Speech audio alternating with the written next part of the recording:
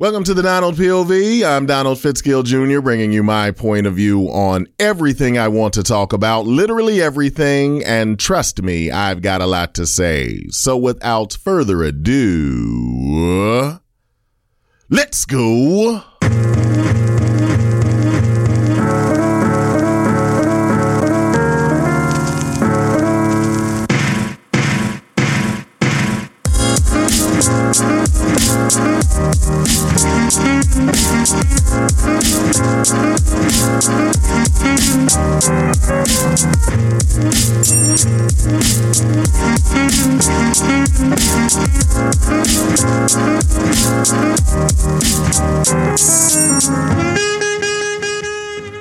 Imagine this. You're playing Texas Hold'em in a poker tournament and you're doing really, really well.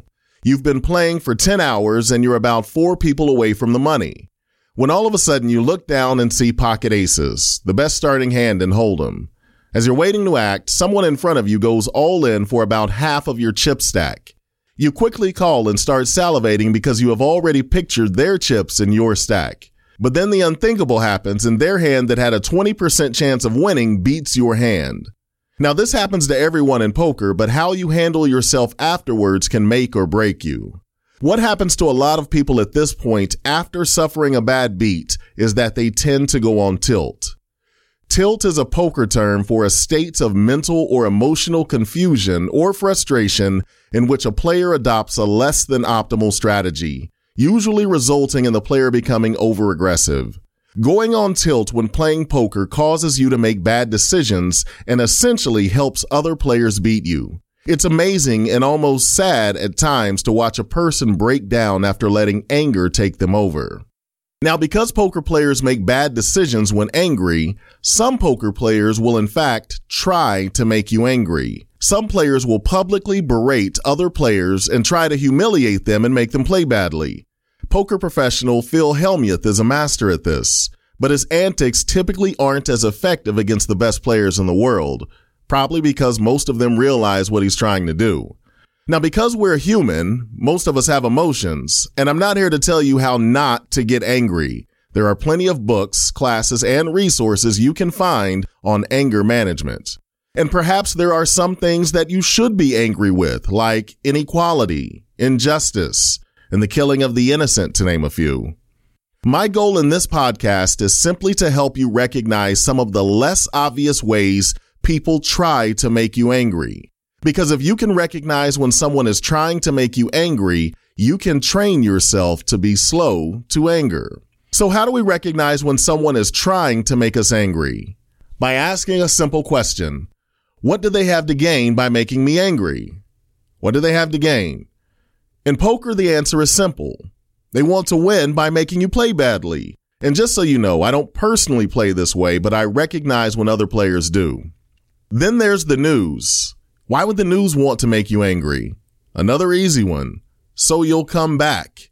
The news is in a unique position in being a for-profit business that informs you of the happenings around you. And because most of us operate under something called confirmation bias, we tend to gravitate towards news that we want to hear because it confirms our biases.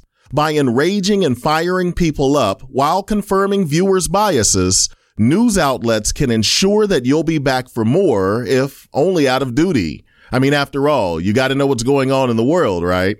Then there's politics.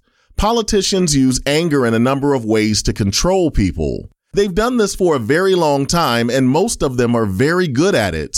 Many will try to anger you during elections. Historically, anger and fear have been very good motivators to get people out and vote.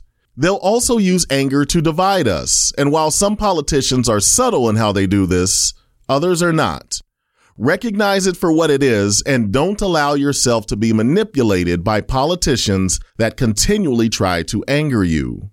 Anger is an energizer, but it is inherently unstable, and like most outward acts of emotion, it's usually reciprocated.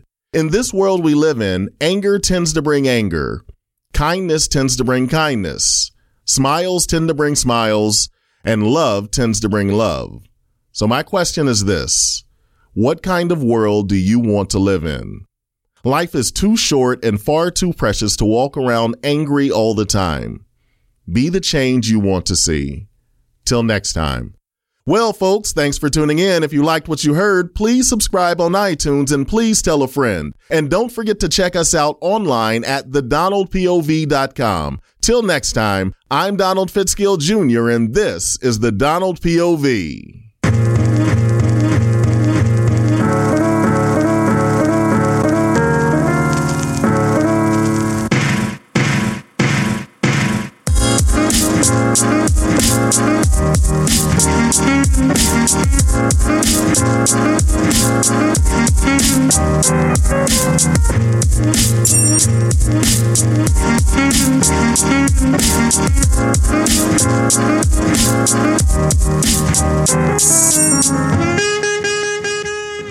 Brought to you by the Speakeasy Sound Company. I'll holla.